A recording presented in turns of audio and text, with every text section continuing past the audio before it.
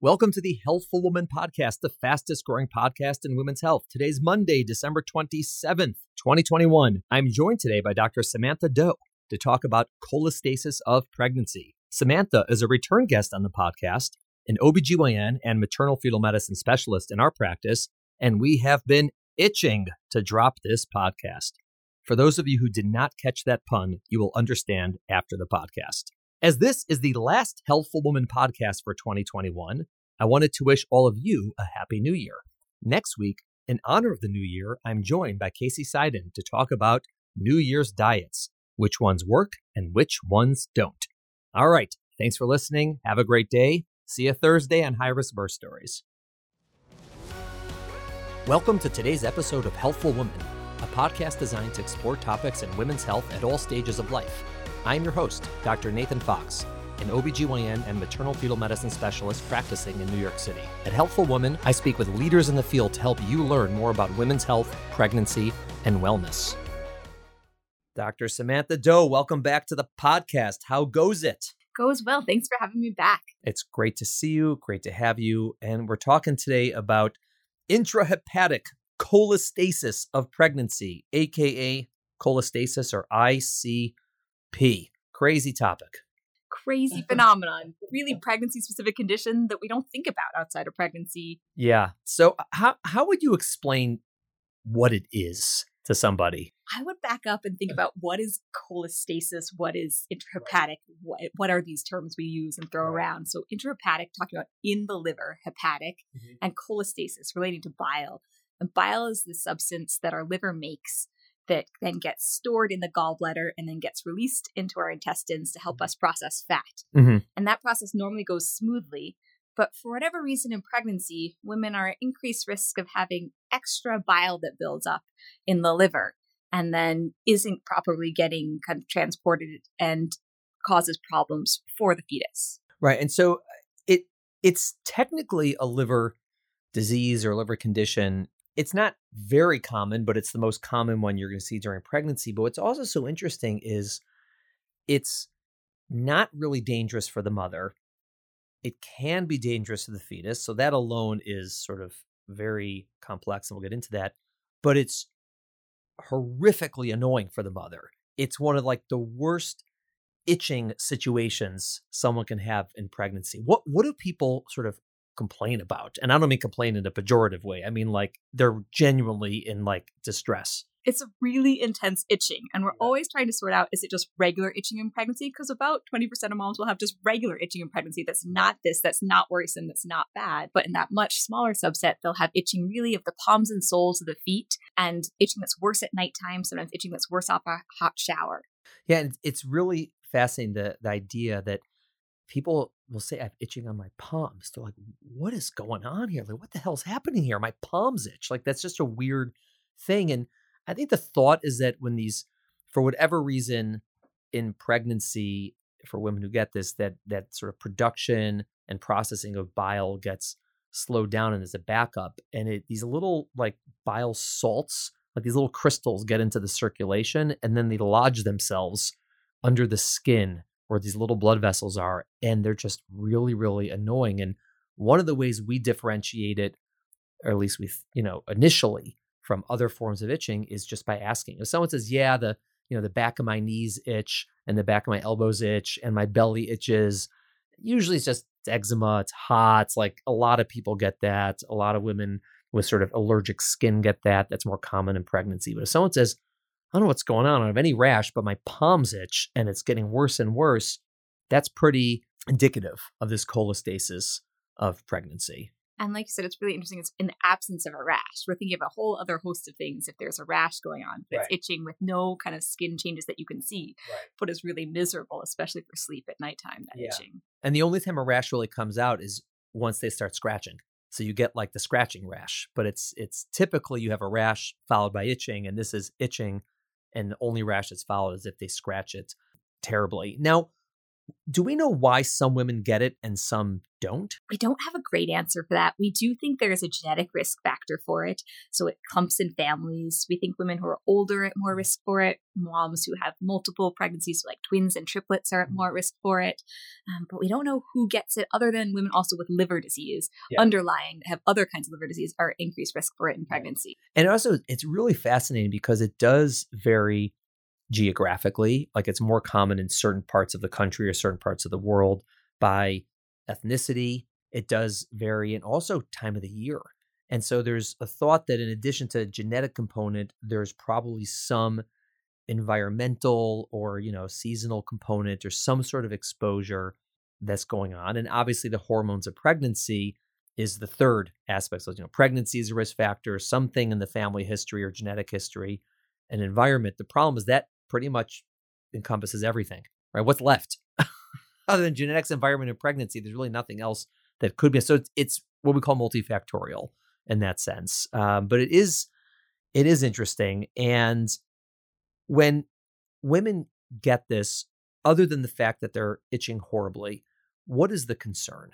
So you said no danger to the mom's health, but there's fetal risks. So we think about increased risks of babies delivering early, both because they're more likely to go into preterm labor and because there's an increased risk that babies could pass away on the inside. So we're going to cause them to deliver early by inducing labor early. And increased risk also of having meconium or poop in the amniotic fluid is the other thing we think about for babies. Yeah, I think when women get this diagnosis and either they Google it or we tell them about it, the part that's really the hardest to talk about is that middle one where there is a risk of stillbirth. And for whatever reason, having cholestasis puts the baby at an increased risk for stillbirth. Now, there's a few sort of aspects on that we should touch on. The first is why, and the second is how common, and the third is what do we do about it. So let's start with, again, we're just focusing on the stillbirth aspect because that's the most critical aspect of this diagnosis. Why? Like, why would a baby be at increased risk of stillbirth with the mom having something that's causing itching? It's like such a strange link. So those bile salts that you're talking about that are in mom's circulation, we think they can lodge in the placenta and cause a constriction of the placental vessels suddenly. That's not kind of a chronic placental process like other kinds of stillbirth that we're thinking about, but kind of a sudden placental problem. Or maybe they cross the placenta and cause the baby to have an irregular heartbeat, a fetal arrhythmia that can predispose to a stillbirth. Right. And one of the reasons that makes it more challenging is there are other conditions that increase the risk of stillbirth, diabetes, high blood pressure, maternal age, there's a lot of things, twins, but we do all these screening tests for it. And because the reason they're associated with stillbirth is they slowly affect the placenta over time. And so if you do these tests, you can ideally sort of note a change early and intervene and deliver before that happens. But what you're talking about is something that's not predictable other than having cholestasis, meaning someone has cholestasis, there's no test you can do on the placenta or on the baby's health that'll say, oh, this baby's at risk for stillbirth in the next week. And so it makes it even more challenging because A, we've dropped the bomb saying you're at increased risk of your baby having stillbirth. And B, there's no way we can predict it and intervene in advance. That's a tough situation to be in. And we're still going to monitor and look and do fetal surveillance, but it is scary to know that risk it's higher than a baseline, but isn't insurmountable. That risk is probably in the 1% to 2% range of risk. So still 98 to 99% chance of not having a stillbirth. But it's a terrifying thing to think about. Yeah. So, and we'll talk about sort of how we address that in the management section here. But yeah, the risk of stillbirth is thought to be in that 1% to 2% range. And it does vary based on how severe the condition is. And that's based on, we'll talk about the blood test that we send and how high the bile acid level is. But it's going to be in that range. And there's not much we can do about it in terms of prediction, and we'll talk about prevention. So that is sort of the why that there's an increased risk of stillbirth. And because of that, the next thing we wanted to talk about is the second thing is how much of a risk is it? And so that was we just mentioned about 1% to 2%, let's say. It could be higher. And the third is, what do we do about it? And I think the first thing is we try to, number one, get a sense of, is it actually cholestasis, right? The diagnosis, because it's not just the itching. And there is a blood test that we can send. So what are the blood tests that we would send if we suspect someone has cholestasis or might have cholestasis? So the two things we're going to send are a look at the liver enzymes in general, because it can affect the general liver enzymes. And then the real diagnostic test is specifically looking at the bile acids. And in general, we often use the total number of bile acids, although we can look at kind of various components of the bile acids also. And so that number, again, based on the exact lab, is usually a number that's lower than 10. Once it starts getting above 10, someone has the diagnosis, but the higher it gets, the higher the risk. People use different cutoffs. Like you'll hear people use a cutoff of 40 or a cutoff of 100 and sort of like putting you up to the next level. But those cutoffs are somewhat arbitrary. Ultimately, the higher it is, the worse it is. And so that's part of the how we deal with it, in that we make sure that we have the right diagnosis, or we do our best to make sure. And we sometimes will stratify the management based on the numbers. But that is sort of like step one, is to confirm that this is going on. So what else do we do after we make a diagnosis and we have a blood test and we're confident someone has this, and we've now told them that, oh my God, you're at increased risk of stillbirth? So what are the things we do in that situation? Step two then is starting medication for it. And the medication we start is called Ursodiol, or Actigol is the brand name of it. And it's a medication that moms take 2 to 3 times a day.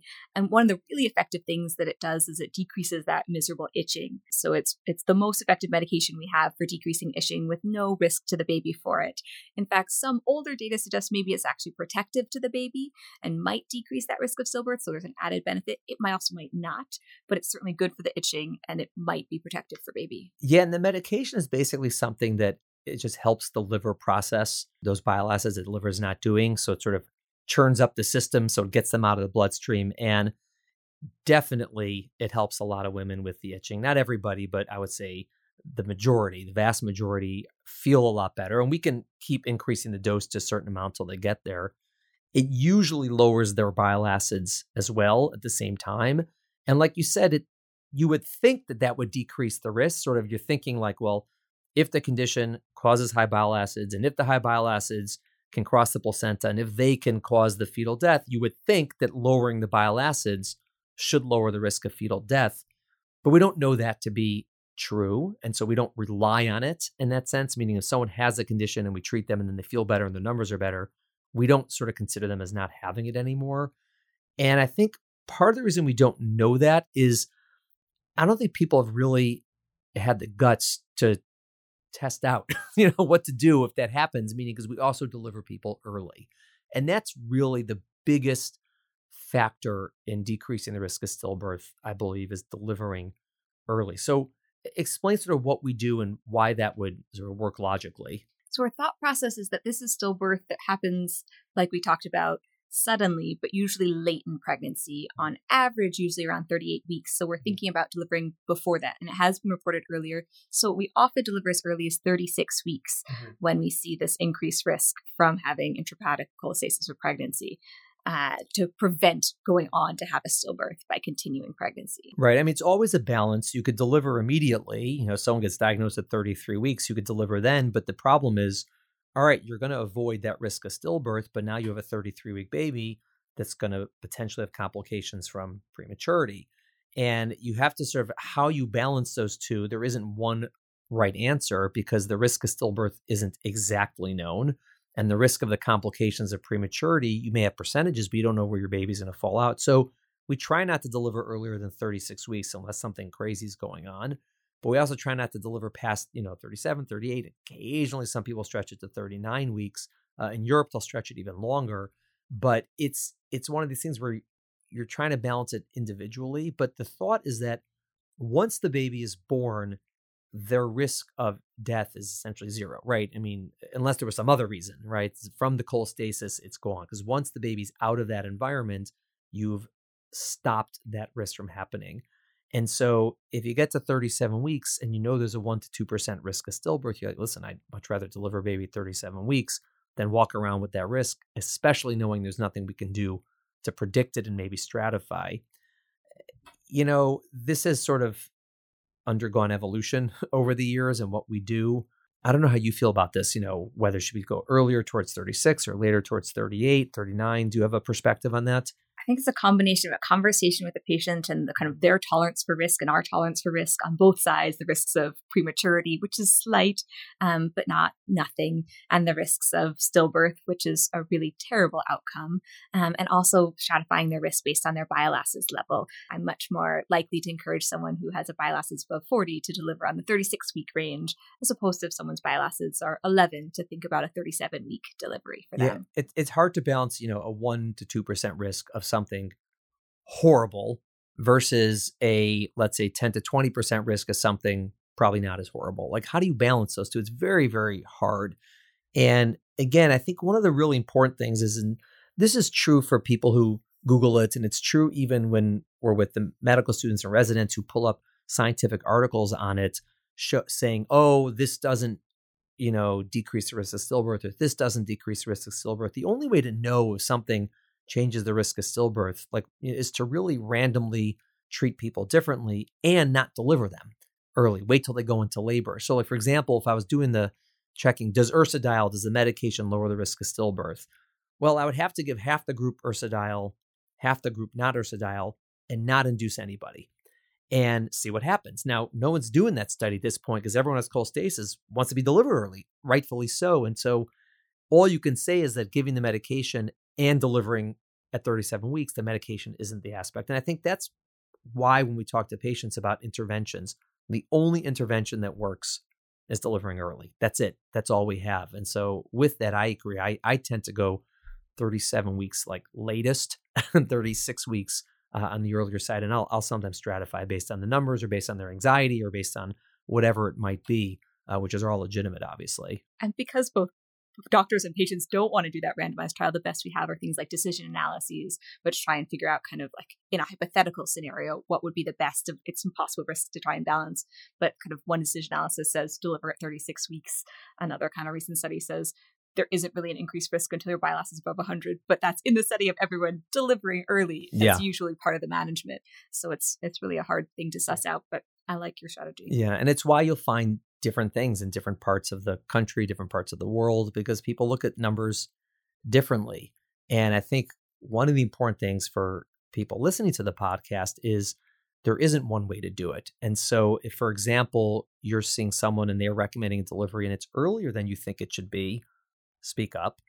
Or on the opposite, if you think it's not early enough compared to what you think it should be, talk about it, right? This should be a conversation with your doctor, with your midwife, maternal fetal medicine doctor, whoever's taking care of you, because your opinion matters a lot in this, because it's not a right or wrong. It really is tolerance at risk. Some people are very uncomfortable with risk and would much rather deliver on the earlier side, and other people think that we're just all nuts and would rather deliver on the later side, and that's fine. And it's important to bring it up yourself and not just be accepting of whatever is just thrown at you if you feel that it's wrong. Obviously, if you feel that it's right, great. One important consideration with the diagnosis is that it's a diagnosis that can take time to 100% solidify, and that bile acids are an immediate turnaround lab. They can take some time to come back. Sometimes when we get to 37 weeks and we have a mom who's having really classic itching and the liver enzymes that come back in a couple hours are high, we don't wait for those bile acids to come back because the clinical diagnosis is so convincing and that risk of stillbirth is so Yeah, that's a really important point. This is a lab test that frequently does not come back the same day. And sometimes it takes a week in certain parts. And that is just a tough situation. And then sometimes you're left with, we think she has it. We're pretty sure she has it. We don't have the confirmation on the blood test. And that's another situation to talk about. Are we confident enough that we're willing to just deliver, or are we going to wait? And a lot of that depends on exactly how bad the symptoms are. What's her history? If she's had 3 straight pregnancies versus is her first pregnancy. And it's tough, but that is sometimes a decision that has to be made. Now, we said that the fetal testing isn't so helpful in terms of predicting stillbirth. At least we don't believe it's helpful in terms of predicting stillbirth. But what testing might someone undergo or might be recommended despite that? Despite that, what we're going to recommend is at least weekly, sometimes more often, kind of depending on your provider, depending on your bile acids level, looking at signs of placental health with the thought that maybe we'll catch something right as it's developing. And it also gives us reassurance that there isn't another chronic placental process going on. And the two ways we do that are something called non-stress tests. Not non-stress because it's not stressful for moms to have weekly testing, but because we're not putting any stress on the baby, we're just listening to the baby's heartbeat on the outside, like you do with labor and delivery monitoring, or something called a biophysical profile, or a BPP, as an ultrasound way of assessing placental health. Right. And then in terms of once we've made a decision that we're going to deliver early, do moms have do they need a C-section for this? Great question. No, moms don't need a C-section for this. In labor, we're going to monitor baby the entire time. So Right. we think that stillbirth risk is really low during labor because we're watching baby on the monitor 100% of the time. And so we would induce labor unless there's another obstetric reason or pregnancy history reason why moms have to have a C-section separate from the diagnosis. Agreed. I mean, since we're monitoring continuously in labor, we have that constant reassurance that things are going okay. And so the cholestasis aspect fortunately gets to sort of move to the back of our minds as opposed to the front of our minds once that happens, once they're getting on continuous monitoring. And one of the really fascinating aspects of this condition that I've always found is after mom delivers, her itching gets better like immediately, like within a day. It's the craziest thing. She could have the worst itching and it's horrible, horrible, horrible. She delivers and it's just like gone. In the rare cases where it doesn't get better, we think it's a different diagnosis and she needs to see a liver specialist for workup of a liver condition because intrahepatic cholestasis should get better right after delivery. Yeah, and it's really fascinating. There are some data that maybe women who get cholestasis have a slightly increased risk of either having a liver condition. Again, it's obviously not going to be that severe because nothing else is going on, but some subtle liver condition that this brought out or at risk for it in the future. But that's not, certain. I mean, most women who get cholestasis will never get it again unless they get pregnant again or potentially on oral contraceptive pills. And what do you tell women is the likelihood it's going to happen in their second pregnancy? So she has in her first pregnancy. What's the likelihood she gets pregnant again? It's going to happen again. It's really high. Yeah. Some studies say up to 90% of moms who've had it before will have it again. Right. Some studies say it's lower, more like 50%, but it's very common to have it again in subsequent pregnancies. Yeah, it seems to be more than 50%. It is fascinating. Sometimes we'll have someone who had a really bad case in the next pregnancy. They don't. Occasionally it's because they had twins the first time or something else changed in their life. But there is a pretty high chance. And I think that certainly suggests some genetic component, if not the most important part, at least one important part of it. But yeah, it's something that women have to assume is going to happen again. And if they're lucky that it doesn't, that'd be great. And one of the interesting things is it may affect their ability to take oral contraceptive pills because the estrogen in those could also bring about cholestasis. Even though it's not as high as pregnancy, it's high enough for some women that they can't take those. The good news is there's lots of progesterone-only contraceptive options. It's one of these conditions we talk about a lot because it's really something where I feel I wish we knew more. And we just don't. We understand when it happens. Unfortunately, that sometimes is not the case. Sometimes we'll see women who had a stillbirth and then we talk to them about it. They'll sort of say, yeah, like we'll ask them, did you have any symptoms a week before? How was the baby moving? And then sometimes like, did you have any itching? And I'm like, yeah, I had like crazy itching the week before the baby died. And no one picked up on that, which is unfortunate. But we just don't understand why. Like, why is it only 1%? If it's such a bad condition, why isn't it higher? Why isn't it lower? Why do the bile acids do it in one baby, not another? Why does it happen later in pregnancy, not earlier? Why can't we predict it? Does the treatment lower the risk? When should we deliver? There's so much uncertainty that I find that these consultations that I have for women who have it or have a history of it, somewhat unsatisfying in a sense because it's really displaying our ignorance to everybody, and it's hard to do research on it. Those are all true. Bottom line for moms is if you're having itching of the palms and soles, let your doctor know. Itching in pregnancy can be normal, but particularly itching of the palms and soles, let your doctor know. And those can precede changes in your liver function tests, the blood work. So it's always good to have a heads up about those, what you're feeling and listen to your patients. Yeah, we definitely see that. We see women who have, a lot of women come with itching and we're pretty confident it's not cholestasis, because it's the rash on their belly or whatever it is. And we send labs, we don't send labs, but we're pretty confident it's not, ends up not being that, and that's fine. And then we see women who have a really classic story. Like you said, their palms are itching, their soles are itching, like, oh, wow, that sounds like cholestasis. And we talk to them about it and we send blood work and it's perfectly normal. And then we scratch our head saying, well, that's odd. Like, do they have it? Do they not have it? And then a week later, we send the blood test again because the itching persists and they're elevated. Now, sometimes the itching goes away and it's a fluke. We have no idea why it was there. But if it persists, again, this is something that we should be repeating blood tests over and over and over because it really can make the difference in knowing if there's a risk of stillbirth or not. And that is another thing. This is one of the situations where for doctors who know about it, and, OBGYNs are trained, they're supposed to know about this, but sometimes things get missed. Sometimes people don't ask about symptoms. For the women listening, itching is a symptom we want to know about in pregnancy. Even if it's 90% of the time not going to be this, and we'd rather know and tell you it's not this than not know and not know about this. Because again, that's the only symptom or sign that may precede something like a stillbirth. Really important to listen to our patients and know what you're feeling. Sam, this is a great podcast. Short and sweet, but a really important topic. Thanks for having me on. Glad to discuss it. Thank you for listening to the Healthful Woman podcast.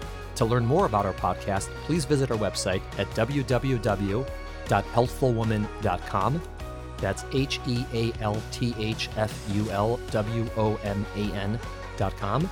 If you have any questions about this podcast or any other topic you would like us to address, please feel free to email us at hw@healthfulwoman.com. Have a great day. The information discussed in Healthful Woman is intended for educational uses only and does not replace medical care from your physician. Healthful Woman is meant to expand your knowledge of women's health and does not replace ongoing care from your regular physician or gynecologist. We encourage you to speak with your doctor about specific diagnoses and treatment options for an effective treatment plan.